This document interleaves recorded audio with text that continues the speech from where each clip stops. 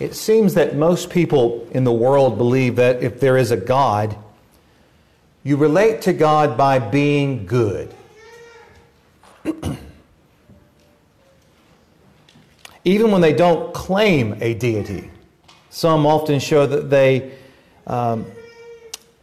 do with their minds and souls. They strive to do good by trying to be good by the standards of their own mind. Even if they don't believe they say they don't believe in a deity, they show that they're always striving to, quote, be good, do good by whatever standard they've decided to go by, what is, quote, good. Most religions and social movements today are based on that principle, though there are a million different variations of it. Some religions are what you call nationalistic. You connect to God, they say, by coming into our people group and taking on the markers of society membership. That's certainly prevalent today. Other religions are spiritualistic. You reach God by working your way through certain transformations of consciousness. And yet other religions are legalistic. There's a code of conduct. And if you follow it, God will look upon you with favor. He'll owe you. But they all have the same logic. If I perform, if I obey, I'm accepted.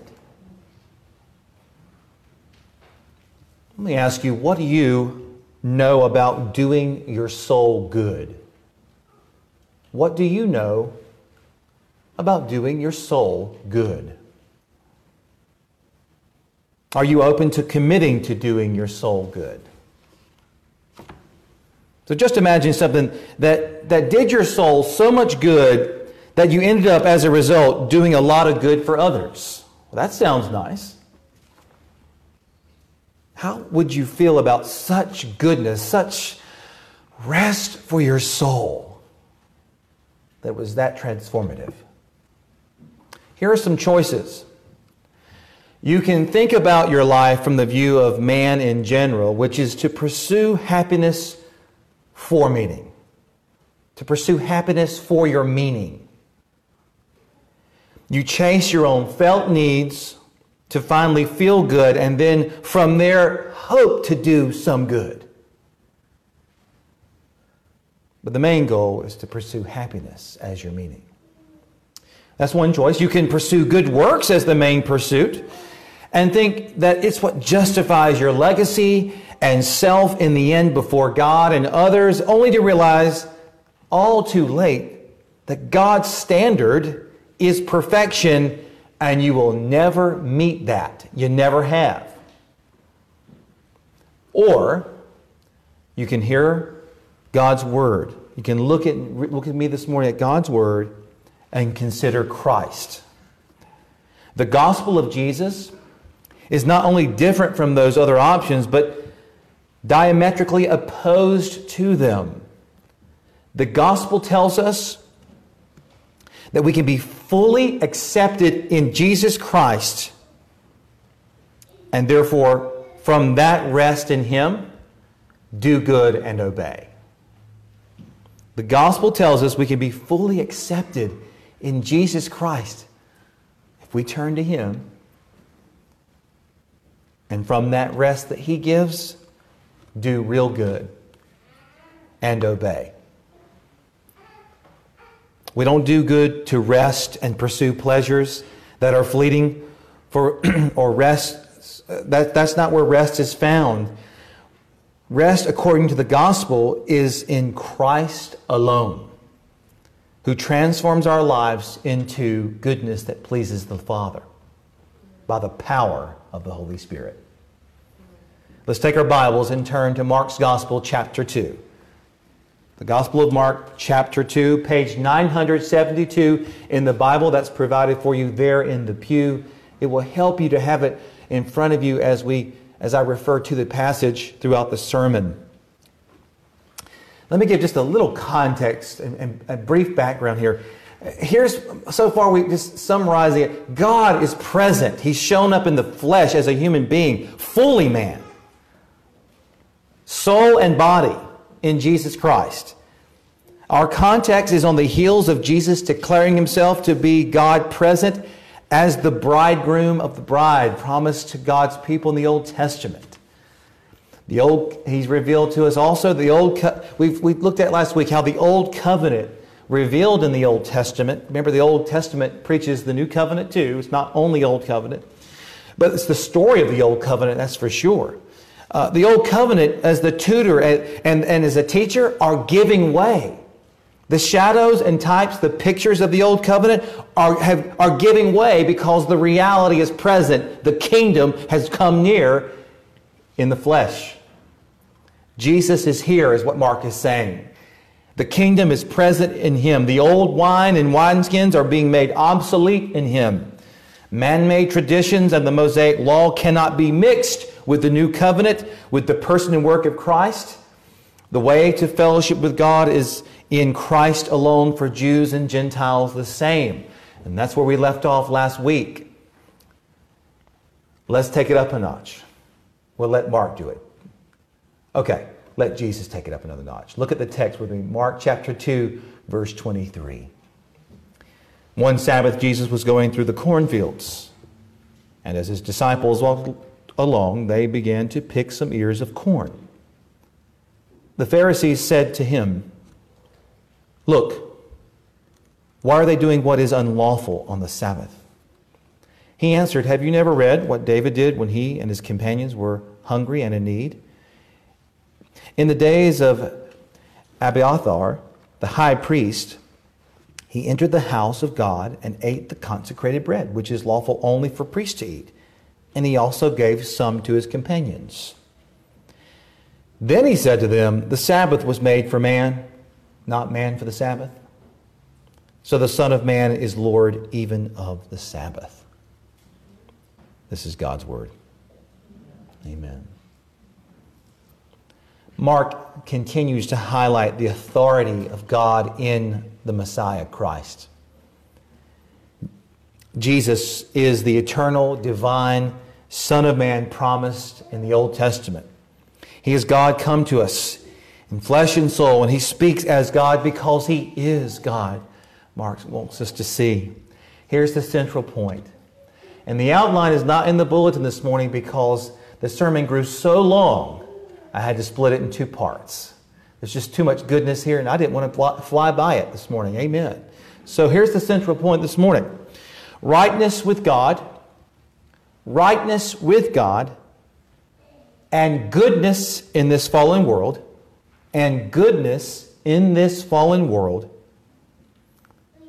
centers on trusting in Jesus Christ alone. Centers on trusting in Jesus Christ alone. Point one, or part one this morning. Jesus is the expert and authority on our rest. Jesus is the expert and authority on our rest. There are a lot of voices, beloved, in the world and in religion that want to tell us how to live the most restful life. But what you find out is that they really don't hit the center problem. They don't provide true, lasting rest. The boys and I went in Books A Million yesterday, and there was just so much there written in self-help, self-improvement. It's probably their best-selling section. And but when you look at these volumes, there are so many demands in them. You eventually will get so many demands that at some point you can't meet them anymore. And you can't take them anymore. Read the latest self-help books. Read the demands of other religions. Read the demands of the Communist Manifesto. They do not provide rest, and they don't call you and I to do what we were made for. And that's to commune with God. If we don't have that, we'll never rest. And here's an example right here in Scripture. Right here in Scripture, here's an example of man-made religion clashing with the truth. The scene is straightforward, isn't it? Jesus and the disciples are going through the cornfields. The disciples pick off some corn apparently to eat. By the way, that was permissible according to Deuteronomy. The Pharisees say that they are doing what is unauthorized. That's what that word really means. Unauthorized on the Sabbath. This is rich. I'm speaking sarcastically. I'm tongue-in-cheek here. That they would say, they're talking to the Son of Man. They're doing what's unauthorized. You need to feel that term there in connection, in context with who Jesus is. Mark wants us to see how absurd it is for them to talk about what is authorized directly in front of the chief authority and judge. It's like having one of your children begin to speak over you in an authoritative way to one of your other children, as if they're like mom and dad in charge. You're like, hang on, you're not the parent. Who are you? What are you talking about? Dad is present. First subpoint. His opponents seek to push a condemning message. His opponents seek to push a condemning message. They don't know it, but it's a condemning one.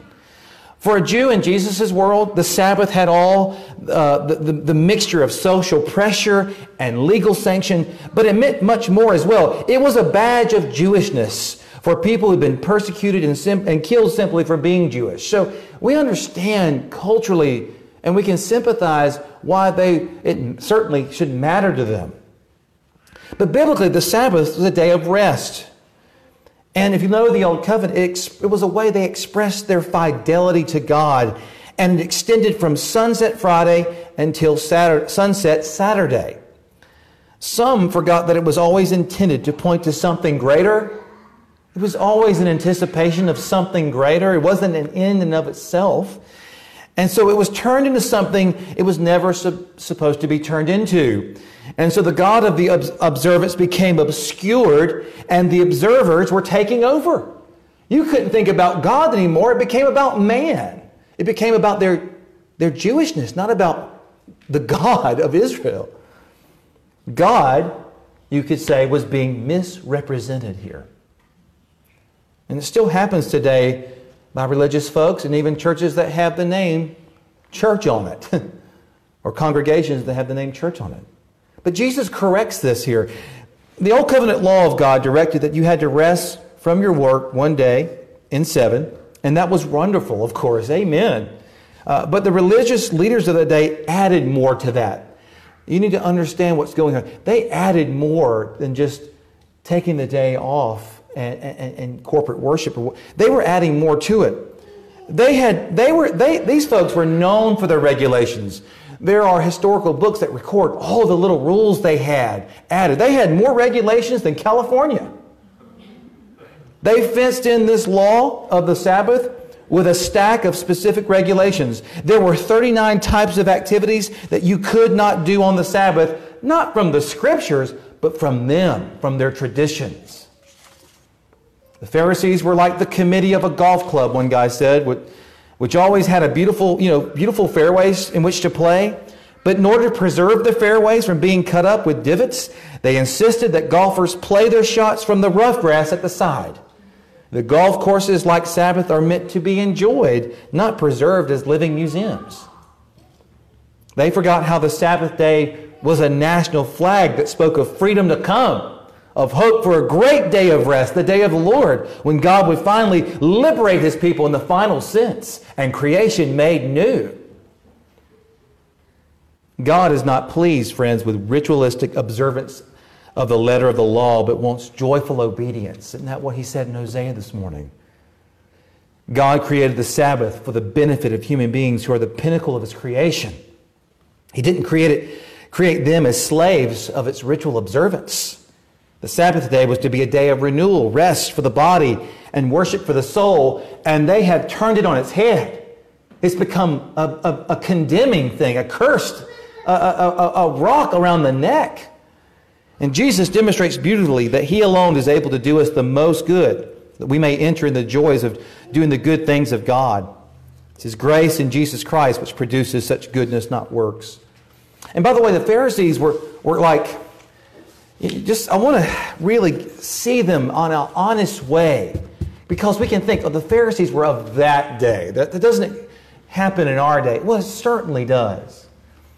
They were like some of these YouTubers online today that think very highly of their voices or their channels or their blog posts. And they have an audience for some reason. This is why they're like them. The Pharisees were entirely self-chosen. But in actuality, they had no authority to make laws or enforce them. And sadly, these types of people acquire considerable influence on ordinary people who respected their perceived expertise. Someone may look like an expert. Doesn't mean they are. It doesn't mean they're gifted of the Holy Spirit. It doesn't mean they're up to real good. But you know what they were also like similar today? They were a lot like cancel culture today too. They are the self-appointed guardians of public morality and spying on people in the public eye, calling them to conform to them. There is a group that would shout you down if you don't follow their regimen today, and throw down in the same outrage that they are in today. The Pharisees relied on their traditions for guidance, and in so doing, they missed the lawgiver entirely. They were so caught up in their traditions, they missed God completely. And people today pick up aspects of morality and injustice without dealing with their own hearts and their own need for humility before God because they don't see God as the judge. They place themselves in that position. They reject the notion that they are wicked too in the eyes of God. And if they do speak of their sin, it's always very generally.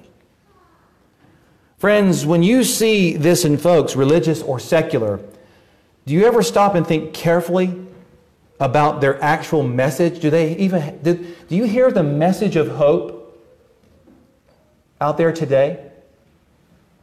Is there rest in these works-based righteousness? I'll call it again. Is there hope in critical race theory or in Marxism? Is there hope in the secularist worldview for our souls and rest there? Are they stealing language and redefining terms like love? Is their preaching actually livable? Can anybody really live up to it? Or eventually the ones who were preaching 20 years ago, that's their message, are now being bitten and consumed by the culture today? They're somehow being canceled and consumed. Is it livable? Is it the message of feeling more guilt and trying to atone for your guilt through hating yourself? Does that sound like the message that we need to embrace? I just need to hate myself more and just denounce myself more and more, whatever the culture tells me to do? Is there hope in that message? I mean, that sounds great, right? No, that's terrible. Look deeper at the heart.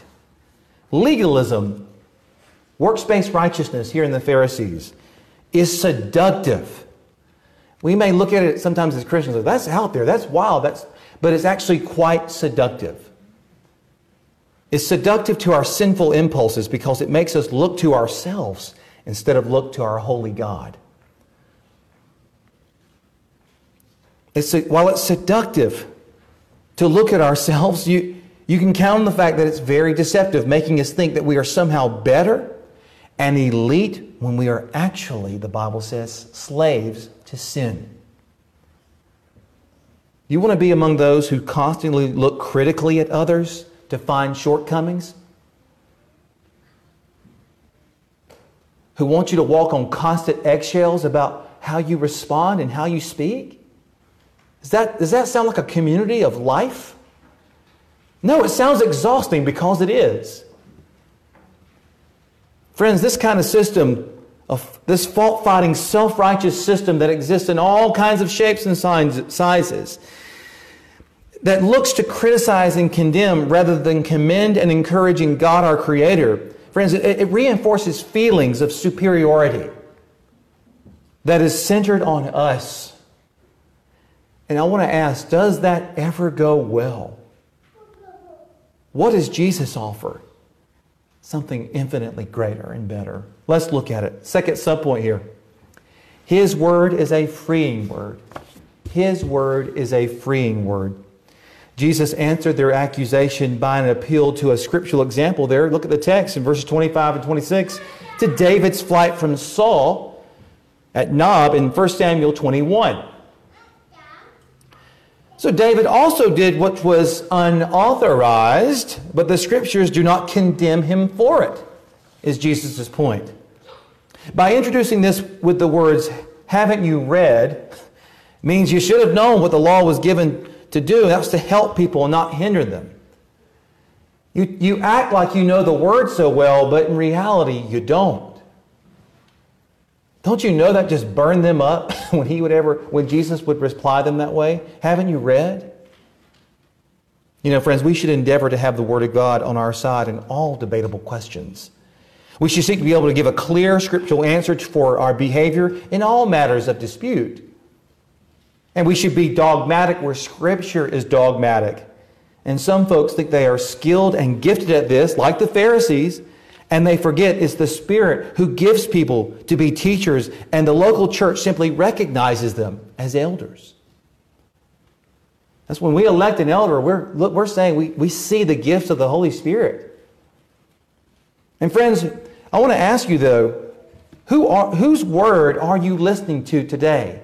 The Pharisees are busted right here. They've been reading their dictionaries. They've been in their manuals on tradition so much they have forgotten the text. They have forgotten the word. They are being discipled by something else, not the word.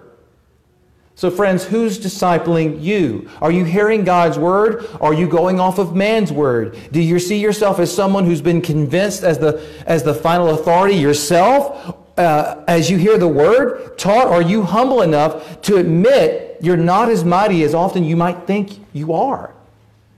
I don't want to fall. I look at the Pharisees like, my goodness, I don't want to fall in that snare. I don't want to be so blinded. I've missed the plain reading of the Bible. Friends, I, like some of you, have had to learn in difficult ways this lesson. So let's remain open to plain scriptural arguments. Let's seek to be convinced by the word and not have an attitude of superiority. Well, try to convince. You don't want to be that attitude.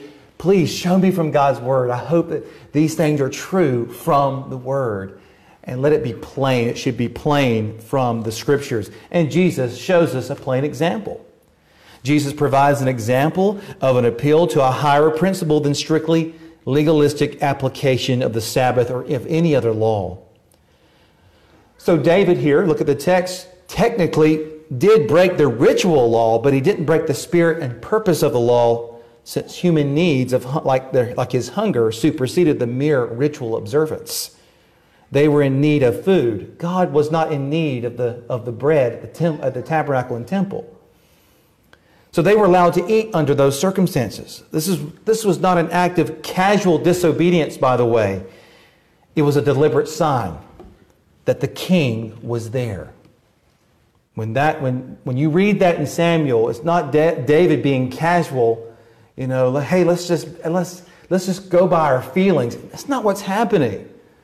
David, if you know the Old Testament, was anointed as king. And so verse 26, Jesus may have mentioned Abiathar here in the text because he was the one who later confirmed David as God's anointed one. And I don't think that Jesus mentioning that is subtle. I think it's a big bomb he placed right there in his words. Can you see where Jesus is going here? Google Earth this text for a minute. Don't get on a device. Zoom out. Zoom out to the Gospel of Mark at large. Remember that Mark understands Jesus to be greater than David on a far more urgent mission. When Jesus brings this up to them, he's saying this one recognized David as God's anointed. Do you think they can see who he is? Will they recognize him as the greater son of David? So if David is the Lord's anointed and he had authority to eat the consecrated bread of the priest, how much more does his greater son, the Messiah, have authority over the ritual laws. Remember, Mark's gospel, zoom out. Let's zoom out. The kingdom is breaking in. Heaven has torn open. The Spirit has descended. The kingdom is breaking in. That instead of waiting for the fallen world to come to its point of rest, the new creation is already bursting out on the world. First spiritually, one day physically. And Jesus is the one who can do us the most good. That's what all this background and theology underneath it is pointing us to, that Jesus can do us the most good so we can live a different life. Next subpoint. He reminds us that our true rest is in Himself. This is the last subpoint. He reminds us that our true rest is in Himself.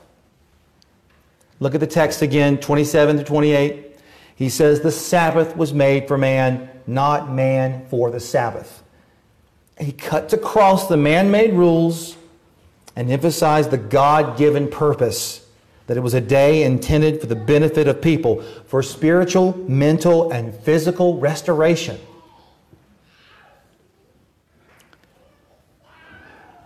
Something else here that could, if we're not careful, we'll miss. Look at the text closely again. There appears to be not just an appeal to Jews, but mankind at large here.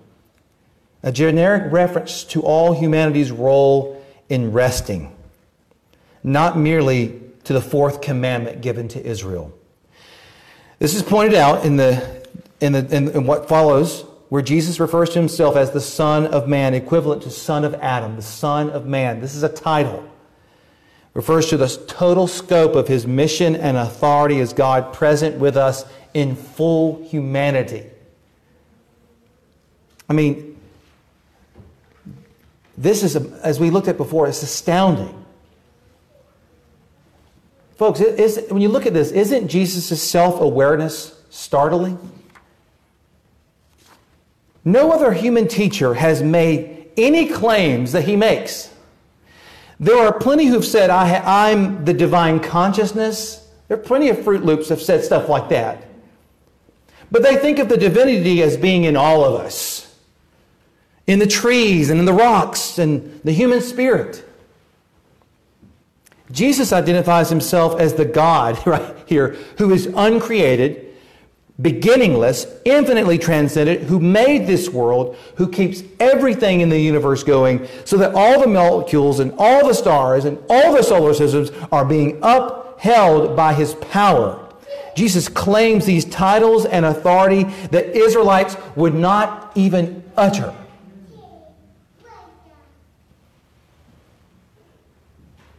When He says again, the Son of Man, this is the one that God's Word told us would be in Daniel 7. This all-powerful, fully man, fully God figure. He's present. Truly man and truly God. He's the epitome of humanity. The true image bearer that Adam was not and you and I have never been, because He is God come to inaugurate the promised rest in the kingdom of God as only He can do. He is, as Paul said, the image of the invisible God. God's invisible. He made Himself visible in Jesus. Jesus reveals what should be plain, that the purpose of God was not to create Sabbath rules to weigh down humans. And He has authority to determine God's intention for the Sabbath and how the rules are to be interpreted. Remember the image. The parents are talking to one child and another child comes in and tries to overtake that. No. The real authority is present. The one who has perfect interpretation of the law and the intent of the law is present. God Himself is in the flesh, Jesus.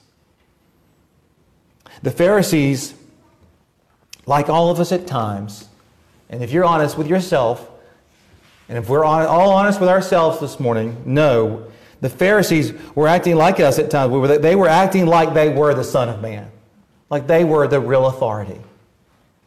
But didn't see the arrogance and their self-righteous ways. Sometimes we can be so self-righteous as if we're the Son of Man.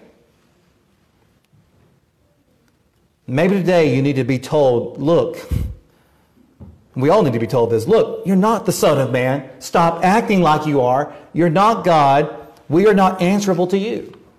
We're answerable first to God. The Sabbath rest must be interpreted in light of this one who has all authority. You know, whenever we're dealing with selfishness in the home, it's good to remember selfishness doesn't dictate the home. Jesus does. You know, if a spouse or a child is being demanded, hey, last I checked, you're not Jesus. Do you want us to pay homage to you as if you're Jesus? Okay, we get that out of the way. Let's go back and get our hearts focused on Christ. Jesus has all authority. Let's start with Him. Our rest, our lives, to be interpreted in light of Jesus Christ. And it only gets better. The Sabbath does not take precedence over the Son of Man. The Son of Man takes precedence over the Sabbath. Jesus is the only one who finally brings the blessing of Sabbath really to God's people. He's the one who brings it finally. But look at what Mark shows us here. There's more here. I could not go past these verses too quickly. There's more to it. The Sabbath day, if you remember, was instituted not because God needed rest, but to meet a human need. A human need. Creatures have needs. Creator does not. And the day is best sanctified when human needs are met on it. And that's going to go into the next section of Scripture that we'll be in, Lord willing, next week. But do you see what Jesus is saying here? This isn't primarily a story about finding a loophole in Sabbath regulations. You know, sometimes we can go to the Bible and just try to find as many maybe there's a loophole here about this difficult command. No, that's not what's going on here. This is Jesus being revealed as greater than the Sabbath. He says He's the Lord of the Sabbath, and He is the one the Bible reveals to us here as Lord of the Sabbath, who brings real rest and satisfaction that the Old Covenant Sabbath could not provide. Let me put it like this. John's Gospel tells us that Jesus, literally from the Greek, tabernacled amongst us. John uses that verb deliberately to show Jesus is the presence of God. He's come, a greater tabernacling presence of the Lord is present. Okay? If Jesus is a walking, living, breathing temple, as John said He was, then He's also the walking, celebrating, victorious Sabbath. Can you tell yet in your body that we all need rest? Some of you look like you need some rest today. Some of the young ones, they do fool me. I think, man, I don't think they're like the Energizer Bunny. They just keep going. But eventually they crash hard. No, we all need rest. All the work we have to do, all the rules that weigh us down, that we have none kept, we're just physically and spiritually exhausted. Who can help us? Mark is telling you and I, Jesus is our only help. The word Sabbath means a deep rest, a deep peace. That sounds wonderful, doesn't it? It's a near synonym for shalom, a state of wholeness and flourishing in every dimension of life. And when Jesus says, I am Lord of the Sabbath, Jesus means that He is the Sabbath. He is the source of deep rest that we need.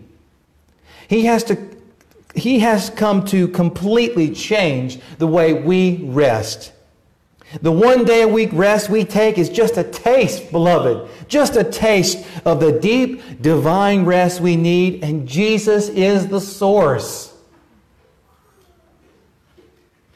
I'm trying to keep passing the goodness to you. Keep coming to Christ. It gets better. Let's take it down into our hearts. Most of us work trying to prove ourselves, to convince God and others and that we're good people.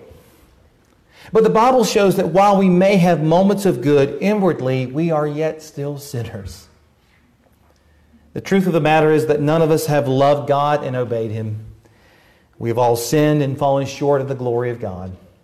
We've all we've had other God. We've all had made gods of created things above Him in our lives. We put our trust in all kinds of things like physical health. We've put our trust in government for some reason. Our hopes are tied to it. We put our trust in people who constantly disappoint, and money and power. We give our devotion to sports, to family, and jobs over God Almighty. We obey the call of the flesh and impulse over obeying His Word. We not only fall short, but we have rebelled against God, our holy God. We are guilty of lawlessness. We have sinned against the one who's perfect and who cannot and will not tolerate sin because He is good. I mean, this is the verdict. Light has come into the world, but men love darkness instead of light because their deeds were evil. Everyone who does evil hates the light and will not come into the light for fear that their deeds will be exposed. But whoever lives by the truth comes into the light so it may be seen plainly that what he has been done through God. Living a life of self-justification, where we're constantly trying to do good enough to make up for the bad, that's an exhausting and vain exercise before perfect, holy God. No one can justify themselves perfectly before God. Our sins are so many. The Bible says the wages of sin, the cost of our sin, in the justice sense, for the cost of our rebellion is judgment by death. The wages of sin is death.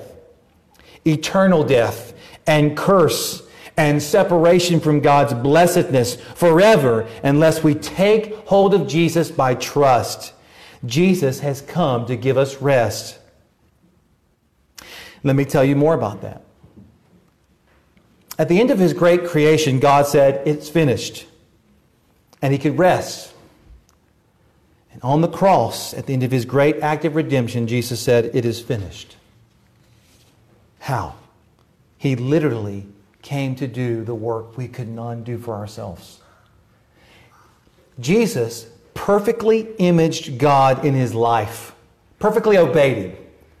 And He died to satisfy God's justice in His death. We need Him to live for us the perfect life of obedience, and then go die on the cross to pay for our sin as a sin payment and substitute for us. And on that cross, Jesus was saying this need to prove yourself because who you are and what you do are never good enough. That is finished by me. Jesus came to do what we couldn't do for ourselves. Perfectly obey and satisfy God's just and righteous demands. He has lived the life we all should have lived. He has died the death we should have died for our sins. And if you rely on Jesus' finished work, if you say, "Father, I'm a sinner. I have transgressed. I have disobeyed. I have lived for myself. I have never been perfect. I have never done right. I have disobeyed you. But Jesus did in my place, and I trust that His payment on that cross, His death in my place, and His resurrection is my only hope. I'm clinging only to Jesus. God will forgive you. He'll cleanse you, forgive you, and take you to be with Him forevermore." So when I say put your faith in Christ, I'm talking about trusting only in Jesus. If you were to stand before God, would you say, "Well, God, I do believe in Jesus, but I was pretty good too"? That's not believing in Christ. Believing in Christ is believing in His merits alone. Nothing to the cross I bring. Nothing. Nothing in my hands I bring. Simply to the cross I cling. Clinging to Jesus is what we do.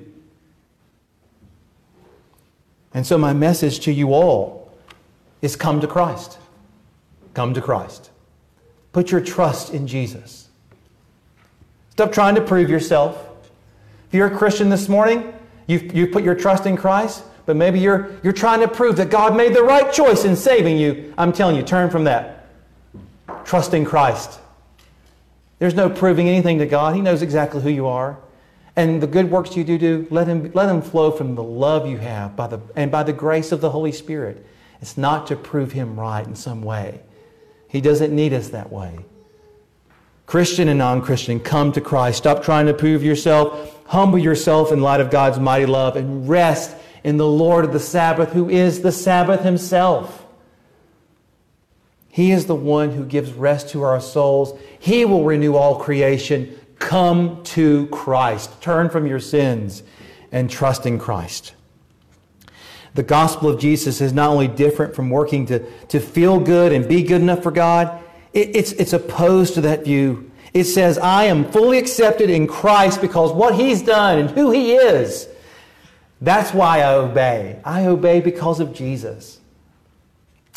You know, one historian said something very interesting that I read this week. He said this: how can you live with the terrifying thought that the hurricane has become human, that fire has become flesh, that life itself became life and walked in our midst? Christianity either means that or it means nothing. It is either the most devastating disclosure of the deepest reality of the world, or it's a sham, a nonsense, a bit of deceitful play acting. Most of us, he says, unable to cope with saying either of those things, condemn ourselves to live in the shallow world of in-between. So, you know, you're either completely against Christ, or you're awakened and alive in Christ, or he says you're this third category, or you want to live in between. And he says, here's what he says: you can't live with that way in integrity. You either have to denounce Him completely as nutso, or embrace Him as He truly is. Do you pray to Jesus only when you're in trouble and otherwise mostly ignore Him? You're walking in that self-deceived, in-between way that shows you don't have integrity. Either Jesus can't hear you because He's not who He says He is, or He is who He says He is, and He must become the point of your turning world, the center around which your entire life revolves. Do you know this Jesus, or are you just playing at Christianity? Friends, either Christ is a wicked liar or a crazy person, and you should have nothing to do with Him, or He is who He says He is, and your whole life has to revolve around Him. And you have to throw everything at His feet and say, command me, Lord, command me.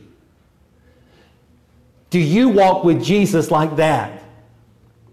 Do you treat Him as He is, the Son of Man? Or are you play acting at something? Come to grips with who He is. Come to Christ. La Plata Baptist Church, this is where we live from today. We live from this point. The Lord of the Sabbath, the Son of Man. Here's some application that Dr. David Garland had on this section of Scripture I want to share with you. He said, Sabbath keeping means restful action, not inaction. The Lord's Day is not a day for idleness. Idleness is a sin every day. We do not keep the Sabbath holy by lounging around doing nothing. We're to rest from the business of our earthly calling. That's worldly calling, worldliness, things that's going to perish. That could be anything from work to recreation. We're to rest from the business of our earthly calling in order to prioritize the business of our heavenly calling. Amen, Dr. Garland. He's right. And that's why we mean as elders and as a church, prioritizing the Lord's Day, if it's within our ability.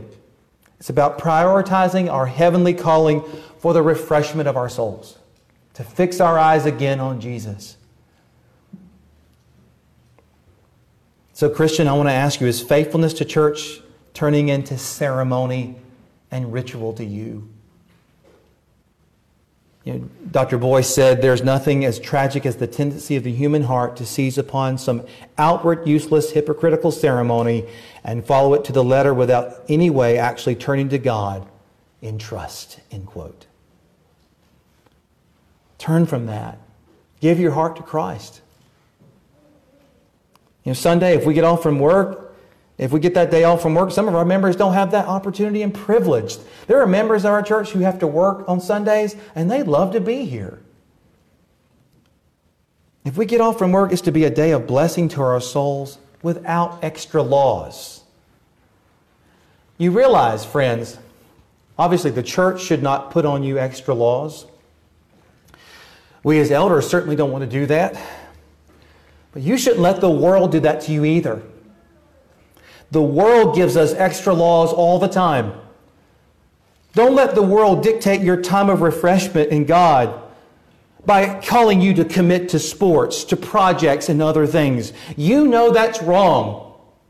You know it's right. It's not right to commit your family to all kinds of activities that call for real sacrifice on the Lord's Day. You know that's not right. You should be gathered with God's people. It's not healthy or restful to build your life around what the world would have us to do. So many folks I saw this week, again, going back over the bridge, and you'll see them on the way home on the weekend. They're backed up in camp. They work so hard for the weekend that when you see them at work the next day, on Monday, they don't look refreshed. They look like they've labored. They look like they've been under the burden, so desperate to get that weekend in. If we would just set our eyes on Christ and follow the wisdom of His Word and gather with the times that He allows us to and be encouraged in Him, we'd be so much better off.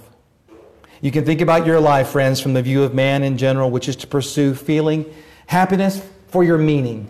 You can pursue good works as the main pursuit and think that somehow justifies you if you just keep tallying more good deeds up every day, forgetting that God's holy.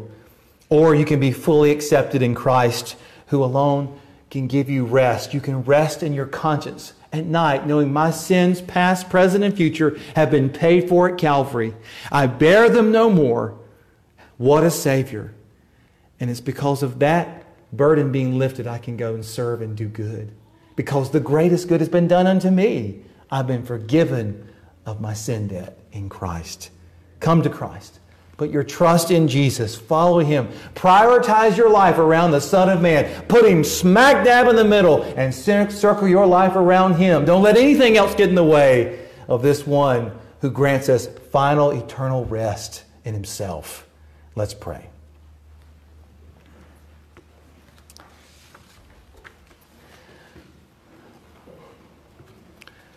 Father, give us eyes to see where we are listening to false messages of works-based righteousness, Lord.